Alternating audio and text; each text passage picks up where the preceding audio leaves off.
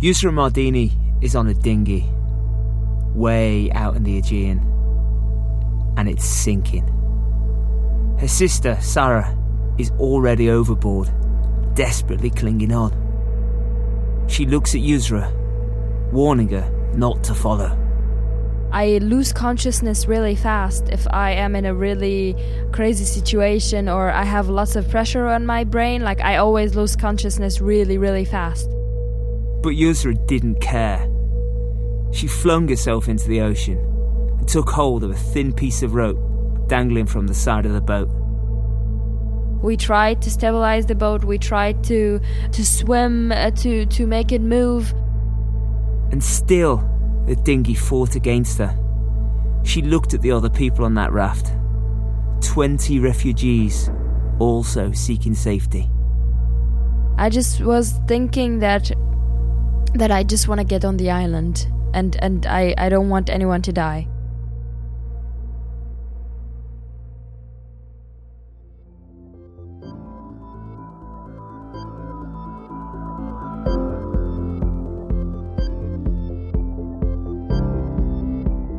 I'm Rob Pope, and from Red Bull, this is How to Be Superhuman. In this episode, we're talking to a modern-day hero. Yusra Mardini is a young swimmer growing up in Damascus, idolising the great Michael Phelps. She dreamt one day of representing her country, Syria, at the Olympics. But when she was a teenager, a brutal civil war destroyed her home and her way of life. In 2015, when she was training in the pool, an RPG hit the roof and threw debris into the water, and that was the final straw. Yusra and her sister Sarah took the decision to leave their mother in search of peace. But it was a decision they didn't take lightly, and it was a decision that nearly cost Yusra her life on that fateful day aboard that sinking boat.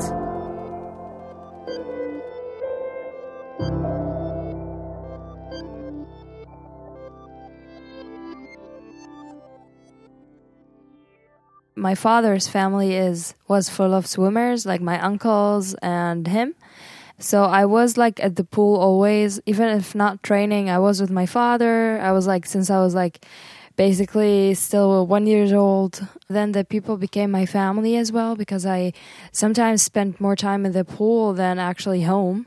I started like with the Olympic idea when I was actually, we can say 9 years old, because I was watching like Michael Phelps and how he got his way and then winning a gold after gold.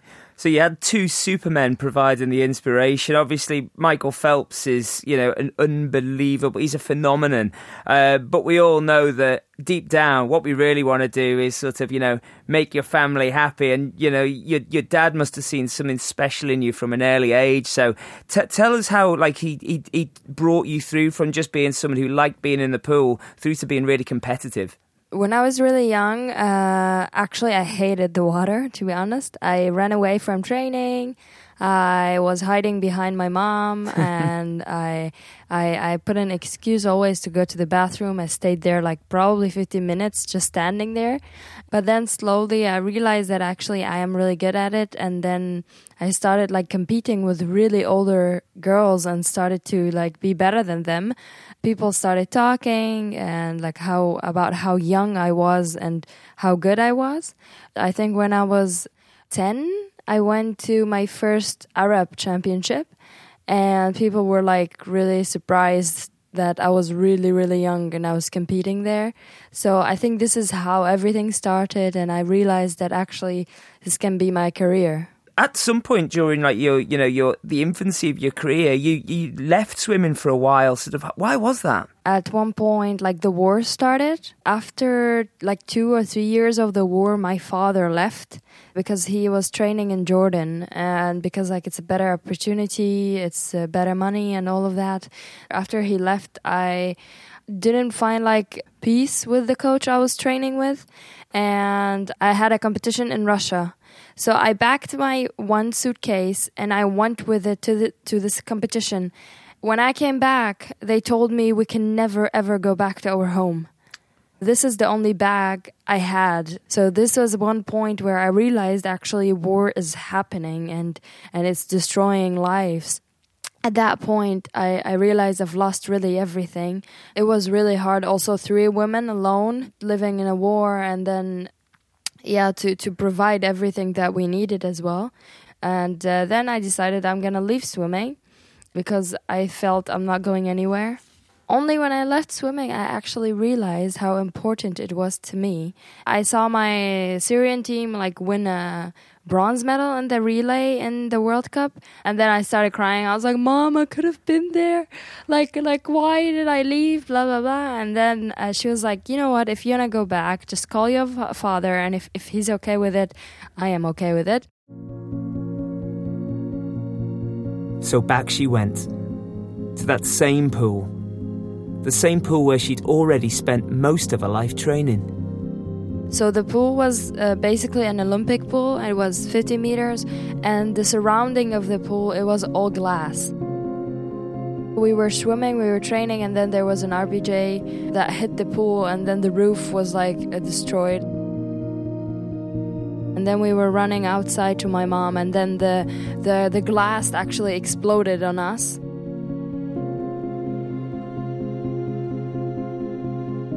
I got to the car and I couldn't talk anymore. And then my mom was asking me, "Are you okay? Are you okay?" And I couldn't answer. And then she was going crazy. She thought I'm hurt, but I couldn't. I was in shock. I couldn't say anything. So at this point, we realized that we are really not safe.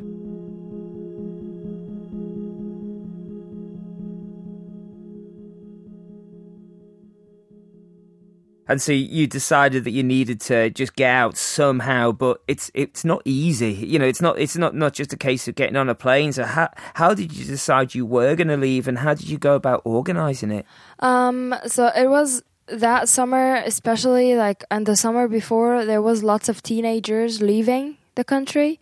And we heard a lot about people getting in a boat, and we heard a lot about people drowning, about people getting killed on a way to Europe or something like that. Me and my sister, we thought about it, and we said, you know what, we are in danger every day. Like my mom, she got so sick in her head that she couldn't even know if we're gonna go back to her or not, if we go out. So she started telling us not to go out, not to see anyone, not to do anything. And we are teenager, you know. We will not just stay home and pray to God just not to get killed. We wanted to do our normal life.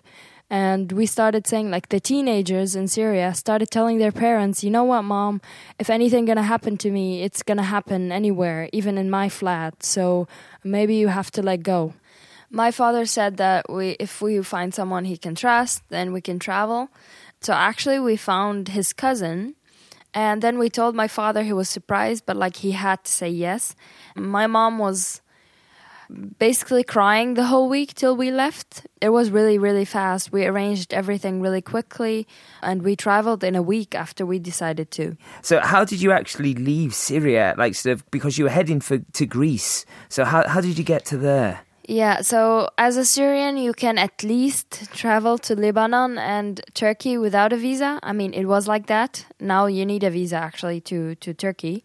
So we traveled with the plane to Beirut, and then from Beirut to Turkey, also Istanbul with the plane. And then the journey really started from Istanbul, from Izmir, actually. And so when you got there, was your cousin taking you all the way to Greece? Yeah, they were with us. And then the thing is that you find smugglers to take you because it's impossible for you to go on your own. And those smugglers, they arrange the boats, they arrange the buses to take you to the shore and all of this. And you basically have to pay them 1,500 euros. I mean, if you die or not, you're going to pay the money. Wow. They don't care about that.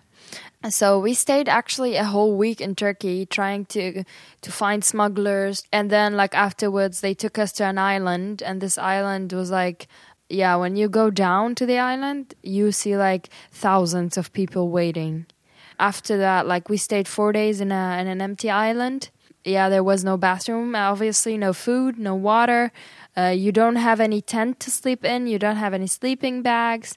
So you basically just sleep on the floor. And even imagine me and my sister, we had to have a knife with us the whole time so we can protect ourselves. So after 4 days waiting, the smugglers said it was time to leave. Only problem was the boat that was going to take them to safety. You know this rubber boat that you take on the lake to do barbecue or something like that? It is this boat. But there was no choice. There was no other boat, and it was now or never. The first time we tried to get on the boat, actually it was in the morning. And it was sunny and it was okay. The water was very normal. But then, and the second time when we actually went on the boat, it was at 7:30 p.m.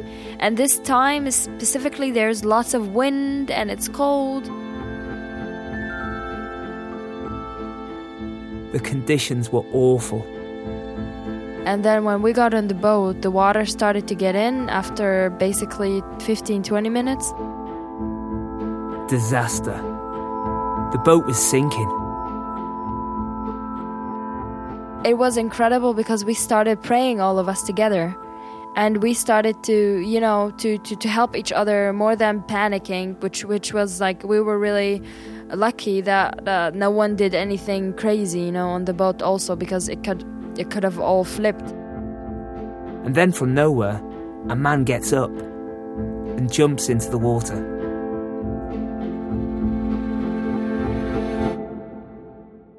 The first person to jump into the water actually was a friend of my father. He was also with us. And he jumped for 2 minutes, and then he got on the boat. He told us that 4 people have to go in the water, that we have to throw everything we have basically out of the boat. What little they had. But still, it wasn't enough. And after that, my sister jumped to the water, and then I jumped from the other side. And then 2 other guys jumped from the back. What were you thinking at this point? Because, were you thinking that you're an excellent swimmer, as is your sister Sarah as well? Were you thinking that you should be the first in the water? Because I don't know if I'd be brave enough, to be honest. We thought so. I mean, when my sister went to the water, she didn't want me to go to the water, so I went from the other side. I mean, it was a terrible memory, but it is funny for me now to realize that even there we were fighting, because she was like, no, go up to the boat. Because for me, I lose consciousness really fast if I am in a really crazy situation or I have lots of pressure on my brain. I always lose consciousness really, really fast. So she was afraid of that. So she was getting crazy. She was like, no, get out, get up. You don't know what's going to happen and all of that. And I didn't want to go up. I was like, you're a swimmer, I'm staying there. And what I was thinking of, to be honest, I get asked this question a lot, and I have no idea, to be honest. I just was thinking that I just want to get on the island, and I don't want anyone to die. But how did Yusra go about trying to save the other refugees? There is on the boat this rope, and then we had one hand on it, and then the second hand and the 2 legs we were trying actually to swim breaststroke. The current was forcing the boat back towards Turkey. We tried to stabilize the boat. We tried to swim to make it move. One guy from Sudan, he turned to me and he told me in the water that I'm so brave and all of that. And I was just like, please, dude, shut up. I just want to reach to the shore and then tell me whatever you want. She knew she needed to keep everyone calm, keep everyone focused. Her eyes locked with a child on board the sinking raft. I even had to do crazy faces with my tongue out because the kid was looking at me the whole time. I had to be funny just not to make him feel that actually we are almost drowning. She kept swimming, kept pulling, kept fighting. We just wanted to cross the water border. Yeah, because you'd already been stopped, hadn't you, by the Turkish Coast Guard, yeah. Yeah, because if they find us, they will just either they're going to destroy our boat or they're going to bring us back to jail in Turkey. I think everything that happened in my life before helped me and helped my sister because we've been through a lot, to be honest. In Syria is basically you have to fight always, even if there is no war. You have to fight for your spot. You have to fight for your education. You have to fight for being a good swimmer. So I think how much we did for everything in our lives taught us how to maybe fight one more time and, you know, to continue to the island and not give up. We just didn't want to be another boat that drowns. And I feel like I was also thinking about those people, and I always, no matter when I go to the sea or I see any water, I to be honest, think about those people, or I think about how much they suffered till they actually died. So I am really lucky to, you know, have survived, me and all those people on the boat. It's an incredible tale of dedication, and I know you think that sort of, you know, you're at pains to say that you're not unique here. There's many people making incredible journeys, but what you did getting in that water was incredible. People panicking on the boat. I believe there were people calling for help on the boat, but, you know, did anybody answer the call? Actually, yeah, a friend of us, like, we gave him the phone. We said, okay, this is your job, like, to call the coast. We called everyone. We sent everyone, like even my parents, everyone a sign, because we had this baby tracker on our phones, but this was the only person who had his phone on. So he called the Greece lifeguards, and then he was like trying in English. He thought like they won't answer in Arabic and all of that, and then, you know, they answered him, and they answered in Arabic, and they told him to turn and go back. Even knowing that we are saying we are drowning, the boat is drowning, we are dying. Well, you were on the verge of exhaustion, you know, so how were you keeping going in the water? Like, did you think I'm going to die in the water here? You know, I think I never ever like expected that I can continue such a trip or such a journey in my whole life. But I think when you're in the situation, this is your only way out. Your body sort of and your brain gives you this power that you never knew you had to continue, because this is actually a matter of survival. Yeah, I have no idea how we did it, to be honest, but like the only thing I was thinking of is just I want to be on the shore right now. I want this to end. Yeah, well, I believe sort of, you know, you were giving so much to try and help everybody on board. They literally had to pull you from the water, you know, as you were approaching the shore. So how did you feel in that last half an hour when you could maybe see land and, you know, you were thinking we could actually make this? It was crazy because like I was freezing, and there was lots of salt in my body, in my eyes. I couldn't like breathe very good. When we started seeing the island, I was more desperate because I was like, I can see the island, but I can never reach it. I can see the light, but it's never there. So are we really going to survive or not? So I knew that somehow I can survive, but like, and I can obviously swim no matter how tired I am. But like, I was thinking about the other people, you know, like it's not fair just to let them go and continue. Because to be honest, before we did this trip, my sister told me, you know, we are swimmers. No matter what happens, just leave everyone. Leave me and swim. And when it actually, the point came and we were almost drowning, she didn't do that and I didn't do that. We stuck with the people and we helped them. And they also helped us, obviously. I don't know also if I wouldn't panic if swimming alone 10K in a water I don't know, and to a country I don't know, and reaching there alone. I think we both helped each other. So, yeah, I'm really thankful that we actually survived. Now, that journey was remarkable enough, but that wasn't even the end of your journey, was it? No, actually we thought so. But the first thing that happened after this crazy trip, there was a restaurant on the shore. We didn't want anything except of water, because like you are on an island for 4 days, no water, no drink. We went to this restaurant and we gave them 500 euros just for water, and then they said no.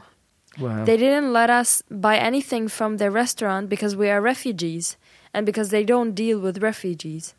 So after that, we had to basically at least walk 40 kilometers just to get to a point where we can even just get water or get food or anything.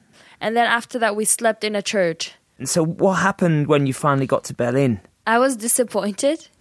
I thought Europe is way different. I don't know why. I was imagining it like a heaven. I don't know, you know.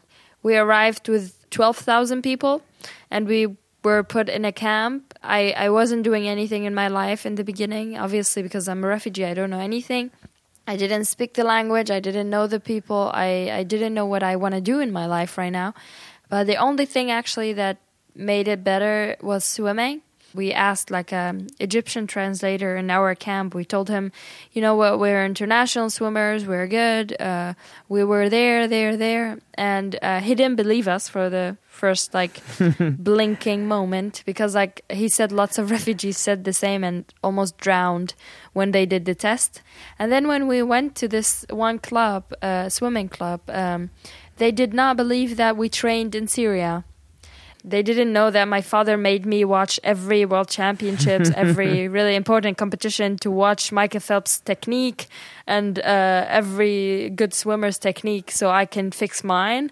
Yeah, it was a surprise for them. And then they offered us that we stay actually illegally in their clubhouse. And then, yeah, my swimming career started again. I mean, I'm really thankful for the swimming club. They helped us a lot. They always were there for us. Also, this coach had the idea, why don't we ask the International Olympic Committee? Because they had a project for refugees and so on. There was a scholarship. And actually, I was included in the scholarship. After, 2-3 months, the IOC president, Thomas Bach, announced that there will be the first ever refugee Olympic team in Rio. And then, there was this crazy announcement that there will be a Syrian swimmer who lives in Germany. At this point, the media got crazy. We had 300 emails in one day because they thought the swimmer is me. 50% I knew it was me, but I was like, no, that's impossible. I just came, I was like, no, what? No, wait. I was like, how am I going to be competing if I just did a crazy journey and I've been back to swimming 3 months ago. I'm not even ready. I got actually nominated for the Olympic Games and the first ever refugee Olympic team. And I refused it in the beginning, to be honest, because I felt like I didn't deserve my place. Everyone around me actually reminded me that I worked so hard and that my father always told me if I had the opportunity that a world champion had, I would have been one. So this always motivated me and, it reminded me that that's true. I wasn't actually provided with everything that a world champion was provided, The support that the people and everyone around you gives you as an athlete here in Europe, it's not like that in Syria. They wanted me to leave swimming. They wanted me to get married and sit home. They didn't want me even to dream. They didn't even realize that I had a dream or a passion. They thought I'm going to the pool because I wanted to meet new guys. Imagine. But Yusra had a dream. She was about to live it. In 2016, she got on a plane to Rio, to the Olympics, as a member of the first ever refugee team to compete there. The greatest moment of all, it was two moments. The first one, it was when we entered the stadium. This moment, I felt that we really earned the respect of everyone in that stadium. And I felt that it wasn't, a pity. It was that really we inspired those people and we actually did something in our lives. So then exactly I realized that actually why can't I just be, proud of who I am, proud of being a refugee and help those people who thought the same way I thought, that I am nobody in the beginning. And I was like, why don't I, change the people's perceptions and even normal people of who a refugee is, because we are still normal and we still dream. You were training, you were at the Olympics, you said you had the respect of everyone, you had my respect. I remember watching that entrance into the stadium, and I'm not afraid to admit that I had a little bit of a cry.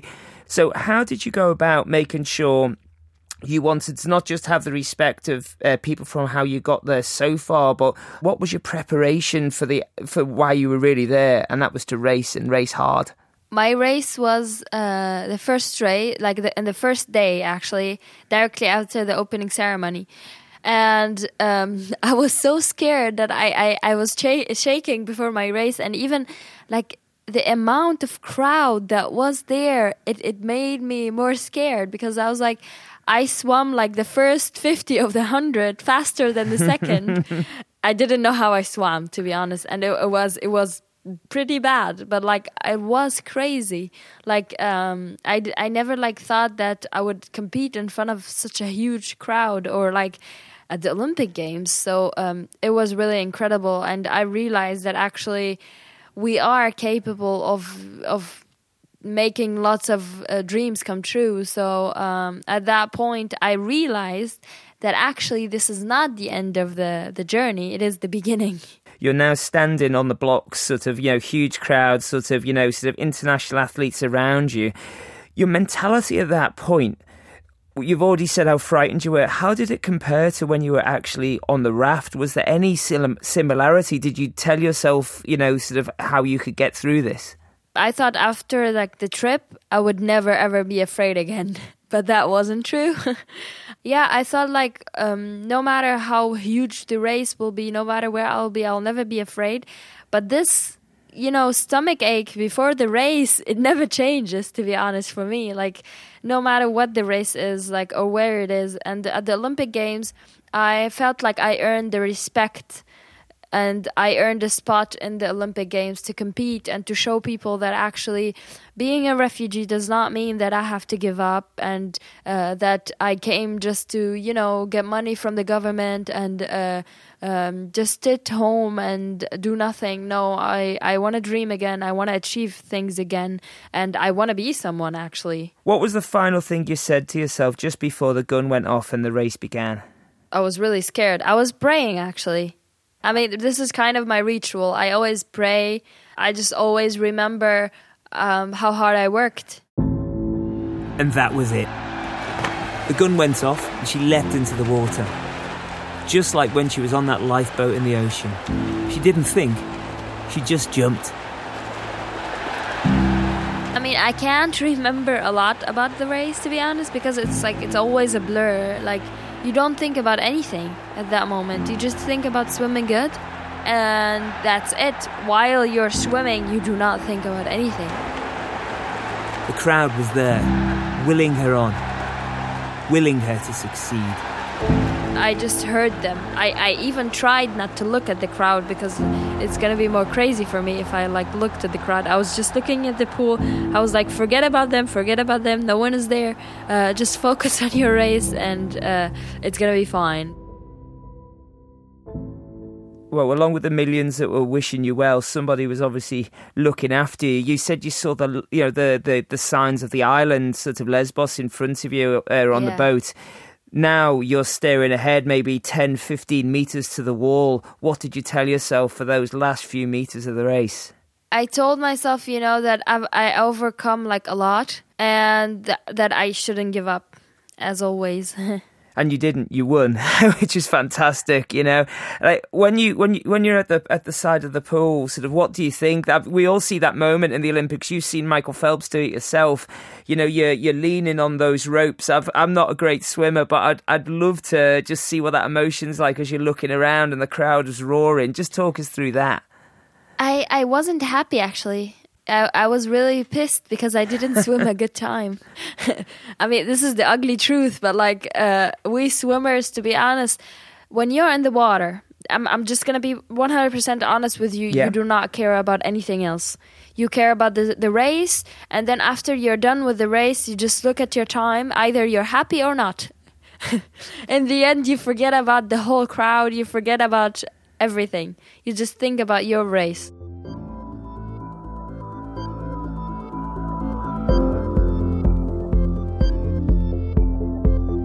On next week's episode, I'll be chatting to Jasmine Paris, the ultra-endurance athlete who ran for 83 hours, smashing all records in Britain's most brutal race. I think ultra running in general is in a way a kind of form of mindfulness. And actually you can kind of enter almost a meditative state. Just that action of putting one foot in front of another again and again and again. And that's all you're doing for hours and hours. That's next time on How to Be Superhuman. Please remember to subscribe and leave a review if you're enjoying the podcast. And also get in touch with us on social media using the hashtag Red Bull How to Be Superhuman to share tales of your own superhuman feats. Or you can even suggest other people we should talk to with incredible stories. We'd love to hear from you.